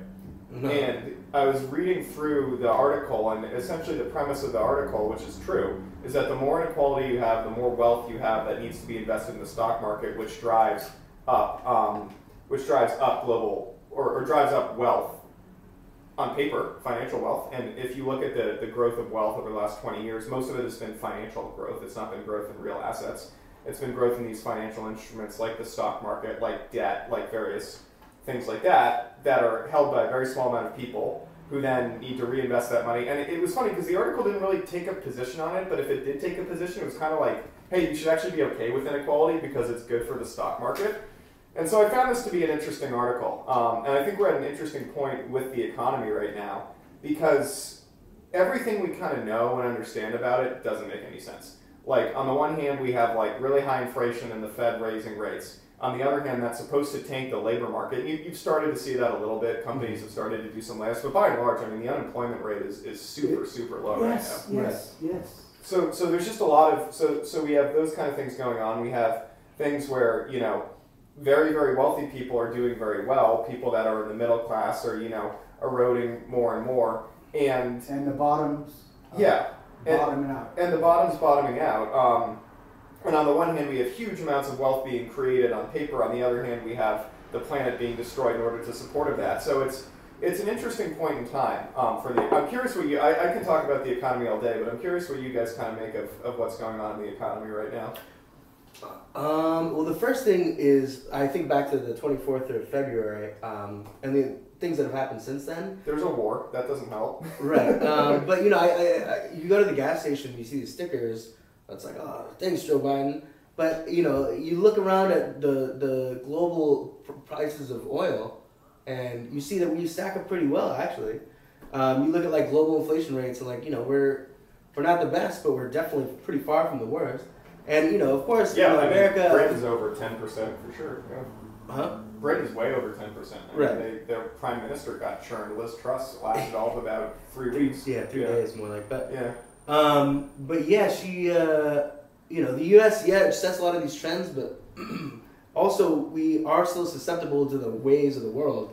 And I think this just sort of goes back to your original point that what this whole really podcast is about is, you know, people take such a narrow scope that sometimes they just can't even look past the shoes on their feet. You know what I'm saying? Like, if you just take 1 second to sit back and look outside of your own backyard, outside of that old Facebook group that you're, you know, getting mad with your buddies about that made Meta a lot of money, you'll see that, you know... Meta's not making a lot of money anymore. Those days are gone. Sorry, I had to knock Meta. Hey, man, knock them all day. Knock them all day.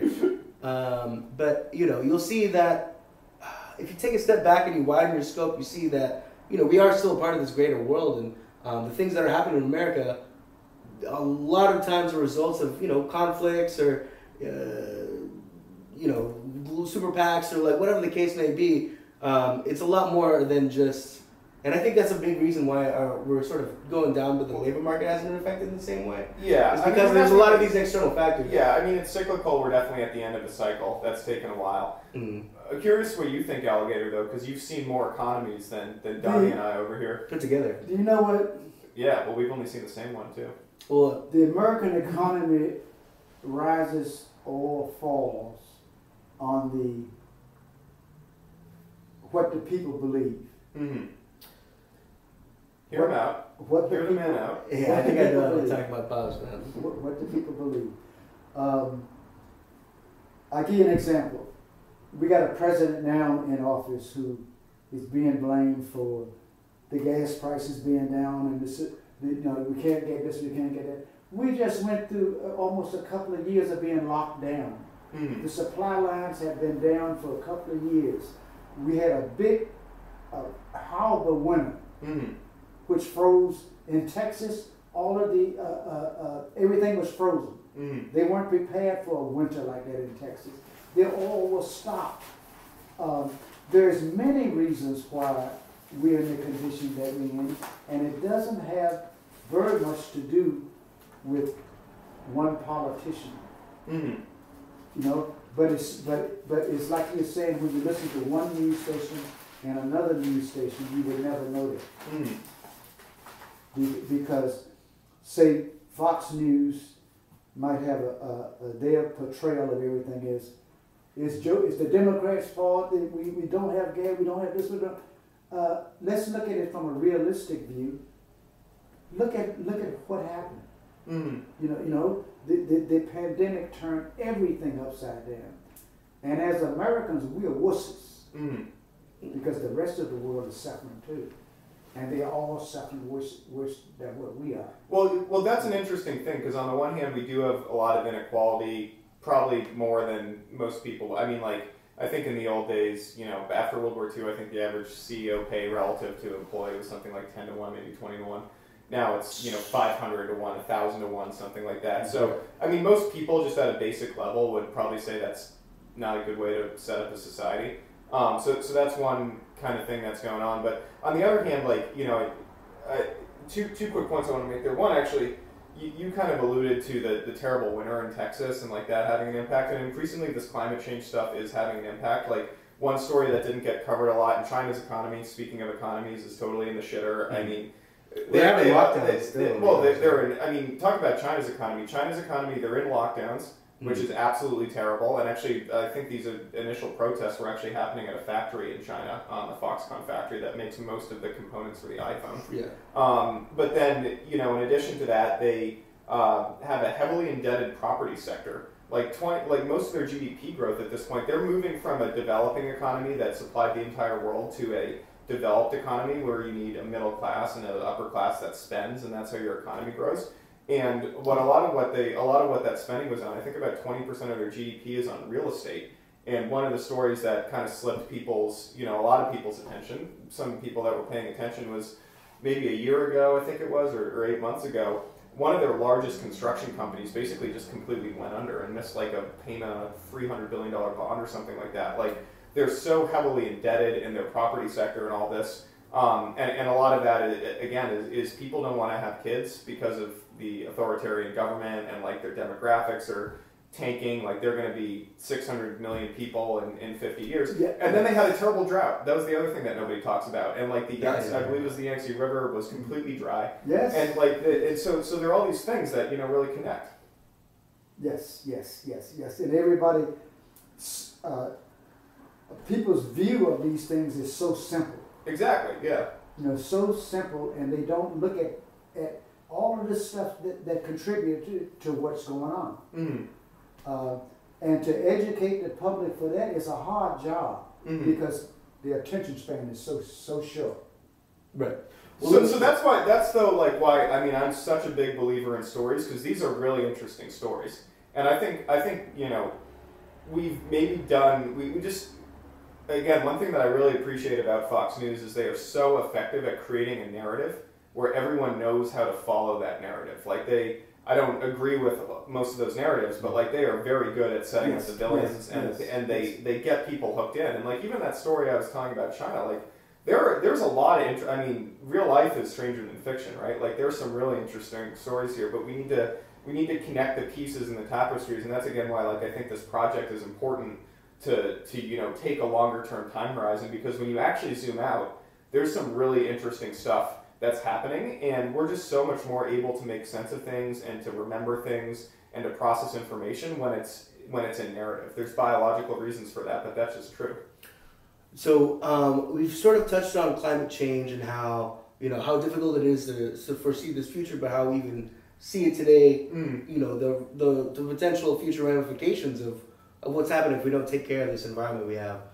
We talked about the protests in Iran and China, and how these authoritarian regimes, that they might be finite, they might have an expiration date, and it seems like even though these affected people are being persecuted for speaking out, they're still speaking out nonetheless. And we've talked about how on the rest of these lists, right, the economy, how the bigger picture affects this thing today, but now all you see is the gas prices and a picture of we're very short term. The other point that I would make about that is just that's too short term. That's sort of the trend of this. Me listing out these conversation topics that we've touched on.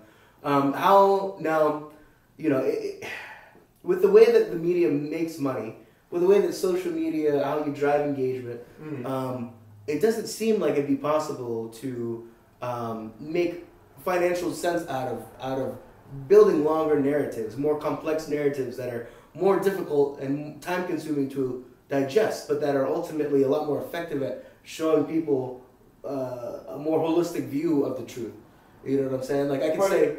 I would put it this way. I would say like. Well, so how would you like surmount that obstacle, right? To go from something that's important to be consumed to something that's more manageable and more profitable.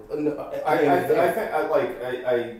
think it's art, honestly. Like if I had to summarize it, because there's a very high demand for emotional resonance and emotional connection. I'd give you like kind of two examples. I'd say like there's. Do you know why fast food? One of the reasons why fast food is so addictive and why we eat so unhealthy in this country is because sugar, salt, and fat are things that our bodies are trained that they need in order to survive because they're highly energy dense. The salt helps keep us hydrated, and so we have a whole food industry that's devoted to making really cheap, totally unsustainably produced stuff like fast food or Cheez-Its or whatever that get very addictive, and people eat them, and there's this instant gratification, but longer term, it's really bad for our bodies. It's bad for our happiness. But then there's also great cuisine. There's great cuisine that's healthy, and it has an inherent quality to it, and there's a demand for that. Now you need to create the space to consume that. But that's kind of how I look at it. I do think there's a demand because I think the whole way that the system has been architected and the way that we consume this information right now is triggering those short-term biological impulses of basically fear and anger because that kept us alive. But that doesn't mean that we don't have an additional capacity. It does mean that we do need to start to create a series of products, honestly, and products in the most macro way you could apply that, like finite things for us to consume with our time, like news. Like we need to rethink the way that we consume news. We probably need to rethink the way we consume food. But it all comes down to this idea that there's this inherent human spirit that is not being that on the one hand is having an interesting moment in the zeitgeist and will respond, I think, if we create enough stuff over here just leading a little bit ahead. I guess I just don't buy the argument that people won't respond to it. I think we just haven't tried or we haven't done it effectively. I'm with you on that. Yeah. Write it, provide it, and they will come. Yes. A little bit, yeah. I mean, that's what art is, right? Yeah. Yes. It's true. But you don't see a lot of. The trend for art right now is really interesting. I'm not talking about the beautiful paintings you have around or the home, but even that is something that's being almost captured and like quantified and tainted in a way. Like if you look there's a desire to do that. If you look at like the post like Marvel era of like movies, I think Matt Damon said it best. Where like if you're not making $100 million at the box office, like you really can't come with anything of substance. You know what I'm saying? Like you're very limited in what you can bring because people don't get out of bed for anything less than like 2 Golden Globe winners and a couple explosions nowadays. And especially when you can just watch something on TV or stream something that sits in your living room and you pay $7.99 a month for. It's almost difficult to create anything and put money behind anything that's not guaranteed to be successful. Well, again, would you say that would apply to media and more I think this is where it requires strong leadership and leadership to create and promote the institutions of society that teach people how to be strong citizens. Like you can't look at any of this stuff in a vacuum, but like one of the things that's very interesting to me is that time is far more finite than money, and yet you'll see people spending all of their time trying to make money. And learning how to effectively use your time and actually do things that derive enjoyment and create, good outcomes for the people you care about, it's a skill. And it's a skill we're not very good at as a society. But that, like, you see my skis on the wall over here, right? Like, yeah, those are some nice skis. It cost $1,000 or something. But, like, what that represents is it represents this whole world of time and experience. And, like, yeah, I could sit around and watch the Netflix movie or whatever, but I would be less happy because those things out there exist, and I know to go look for them. And so it's this push and pull of, like, creating the stuff and just drawing attention to the stuff that exists that will bring us greater fulfillment, greater happiness, a stronger society, and educating people how to consume that. Okay. So, yeah, I mean, creating something just for the, because it's important, not necessarily because it needs to be consumed.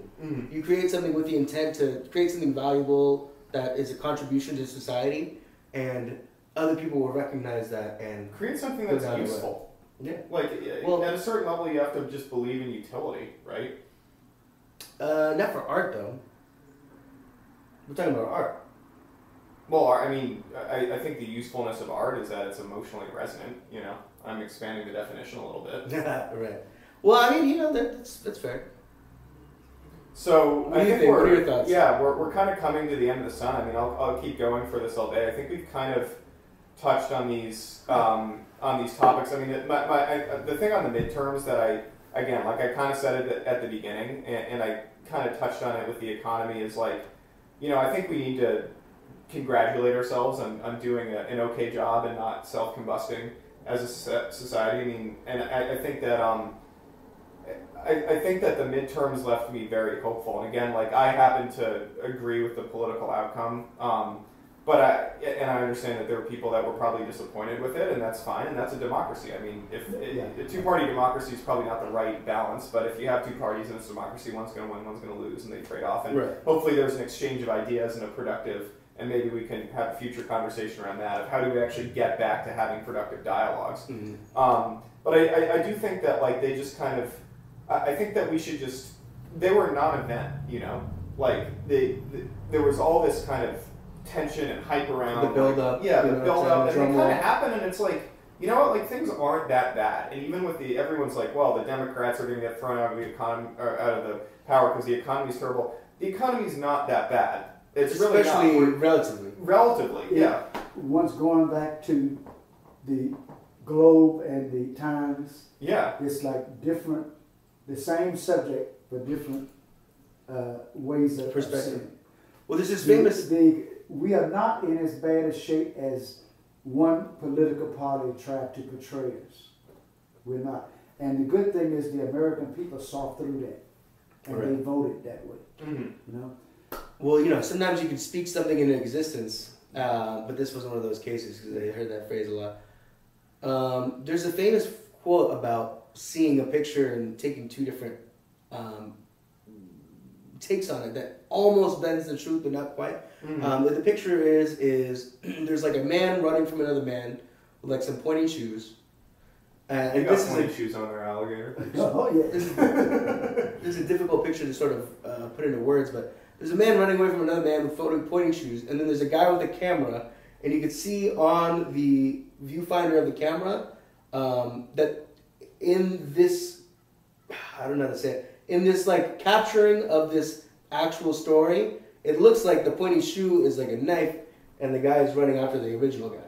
Basically, this is a really complicated, convoluted way to sort of illustrate things are not always as distinct. Yeah. Now, a physical, I think I've told the story before, but a personal anecdote I have that relates to this is I was downtown San Jose in like around May or June of 2020 when there was a bunch of protests going on, and I saw this woman in a car having an argument with somebody, and then I see her put it into gear and punch it through this crowd of protesters, and then be pulled out of the car by the police at gunpoint, and then this group of protesters descend on this car and mess it up. You know what I'm saying? I see this happen in person. I find the video of it online because I was like, you know, this is something that stood out among a day full of events that stood out. And then I see a clip of this video, and it's the same video from the same perspective of all these people descending on this car with skateboards and bats and sticks they put on the ground. These are it's like, oh, look at these, these. Whatever. Right, and then I see the same video of, like, you know, they're not like the escalated argument, just some woman like punching it and then getting pulled out at gunpoint, and like, oh, these counter protesters or violently, blah, blah, blah. And like, you can, you know, the same video where you see the whole series of events unfold, you can take clips of it and create your own narrative around that. And it's technically kind of not lying. You know what I'm saying? And so this is something that I see very, very consistently in the media. Like, if you take the Globe and you take the Times or whatever, you can have the same series of events unfold, but you can tell them through make narratives of them that sort of aid different causes that you may have.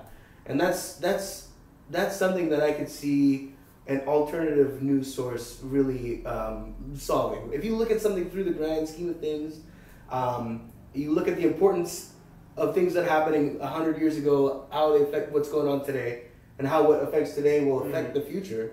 You can start to take out these subjective interpretations and really try to get as honest and as close to reality as possible. And you have to be values driven. I mean, that's important, like genuinely values driven. Yes. Well, one thing that we were talking about on the phone is how when you really boil things down, most of us have very similar values, right? We want America to be cool. We want everyone to have enough. We want, to do our own thing. To be validated, to do our own thing, to be validated. We want the best thing for our families. Mm-hmm. But when you start looking at our approaches to solving these, they seem so drastically different that you almost forget that we're trying to achieve the same goal. You know what I'm saying? And so boiling it down to the real core values that we have is a really good way to kind of find common ground and connect, and then start building solutions together as opposed to just standing over here yelling across the aisle. Yeah. Well, I think we're coming to probably a good stopping place in case you guys have any more. But I remember after the insurrection on the January 6th, it was actually pretty dramatic. All the Congress people, the senators went into hiding, and then they came back and they were like, "We're going to certify the votes tonight." And there were two objections, even though everyone's like, "Why the fuck are you doing this?" Right. But then the senators, they gave a bunch of speeches, and I forget. I think it's Ben Sass is his name. He's a Nebraska senator. I might be getting the last name wrong. He gave this 5-minute talk, and he just started kind of ranting about how we all like shoveling snow and taking our kid to a baseball game, and it was actually a deeply touching thing because it was not political, and it did just highlight this commonality. And I mean, this commonality is really the theme of all of this, and why I'm optimistic and why I think this is a good project is that we're told that there are so many differences between us, and there really are not. Yes. We're all part of the same thing. We're all going to die. We're all part of the same ecosystem. We're all part of the same society. And I think we're starting to appreciate that. So that would be my last word. If y'all want to throw anything out there for consideration, please do. That's the reason I'm so optimistic, because I see that the changes are being made, and the whole thing is taking up speed. Mm-hmm. And at some point, the old boy network has to recede. Now, the political network that we have had running this country for hundreds of years, actually, is on its way out. But as a hunter, and I've been a hunter all my life up until I got old, as a hunter, you know one thing. Mm-hmm. An animal is most dangerous mm-hmm. when he has no place else to run. Mm-hmm. And the old boy network that has ran America is on its last legs, but it's most dangerous right now. Right. This is a sentiment I have as well. I know right before, they say the optimism here with me is that I see that the generations that are coming up are the generations that are going to change things. But we need to get the old people out of the way. Not old people around. Just we'll keep you around, but we'll keep you around. We'll be a spokesperson. You can play some music. Yeah. So here's what we're going to do. We're going to bring you back. Okay. Okay. We're going to do another one. We'll be in communication, and maybe we'll meet sometime and just have a barbecue or something. Just sit around. I heard you do good barbecues. Gene was saying that. Or you were saying something about a barbecue. Christina does pretty good barbecues. I don't know about that. But hey, Nate Kenya. Yeah. Really appreciate you on the show. But now, Dad, you got one last song for the folks? Yeah. And before we get into that, I know the season just passed, but make sure when it's back again, you get out there and vote. Make sure on the second Saturday. And you got to watch those local elections too. Those are the ones where you really make a big impact. And they're off cycle and they're fun. Very important. Make sure on the second Saturday of every month you stop by Bonton Leroy's Lighthouse Smokehouse and see Gator perform around 9 p.m. Is that correct? 7 to 10. 7 to 10. You're at a smokehouse. I mean, that's real solid. Come on down to Monterey and check it out. And with that, I'll leave you with Gator here.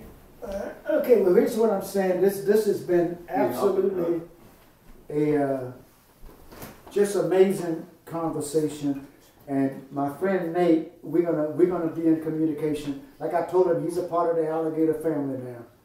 And the next time we come back, we're gonna nail everything. Okay? This was an introduction to me, to my friend here. And I hope that all of you have hung with us on this. This one has been a little longer than our other podcasts, and that's a good thing. That's a good thing. We will be bringing Nate back again, maybe in a few podcasts down the road, and we're gonna get a little more focused and do one hell of a job. I'm gonna do one more song for y'all.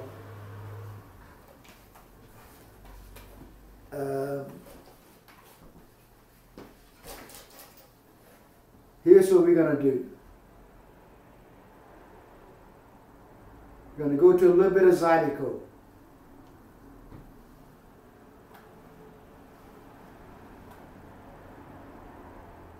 This is a little song by the Zydeco Cha-Chas. I think Nathan and the Zydeco Cha-Chas. I only heard this song once in Louisiana, and like most things that I do, I decided to do my own version of it. I don't think the lyrics I use, I don't know what he was saying, but I use his chorus. But anyway, what the heck, here we go.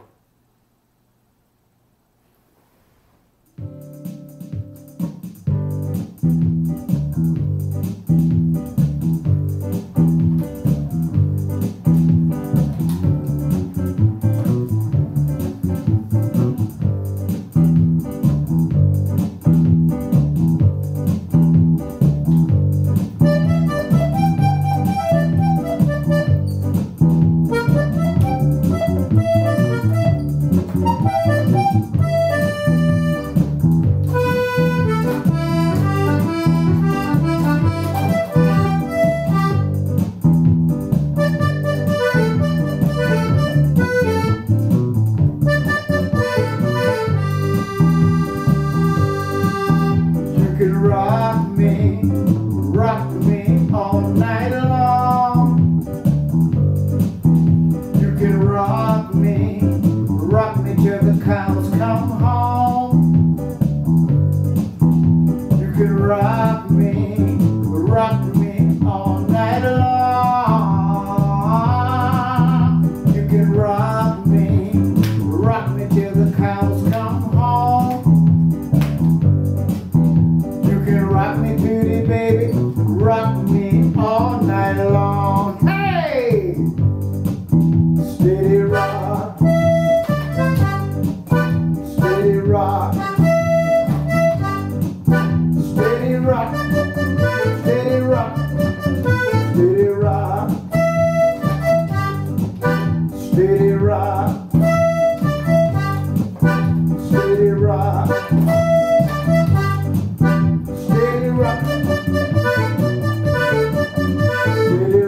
One more time. Hey! Steady rock. Steady rock. Steady rock. Steady rock. You can rock me to the Zydeco. You can rock me till the four winds blow. Hey! You can rock me to the Zydeco. You can rock me till the four winds blow. Hey! Louisiana, rock me beauty baby, rock me to the Zydeco. I'm gonna say goodbye to y'all. Happy trail. Steady rock, don't you stop. Steady rock, don't you stop. Steady rock, steady rock, steady rock, steady rock. This is Alligator. This has been Alligator in Alignment. I'd like to thank my friend for being here with us, and I'm really impressed with Nate. And I'm going to bring him back real soon. In fact, I want to get Nate back for my next climate change ship. Ted would love you. So I have you, him, Donnie, all of us, we'll do it. We go out to Bolinas. Sounds like a party, man. Hell yeah. Hell yeah. I love Bolinas. Oh, one of my favorite places. I played there way back in the generations ago, you know. But anyway, I want to say, remember one thing, we just got through with the midterms. Do not take your foot off the gas because the opposition doesn't do that. They at work 24/7. Remember, do not be complacent. We have to protect democracy.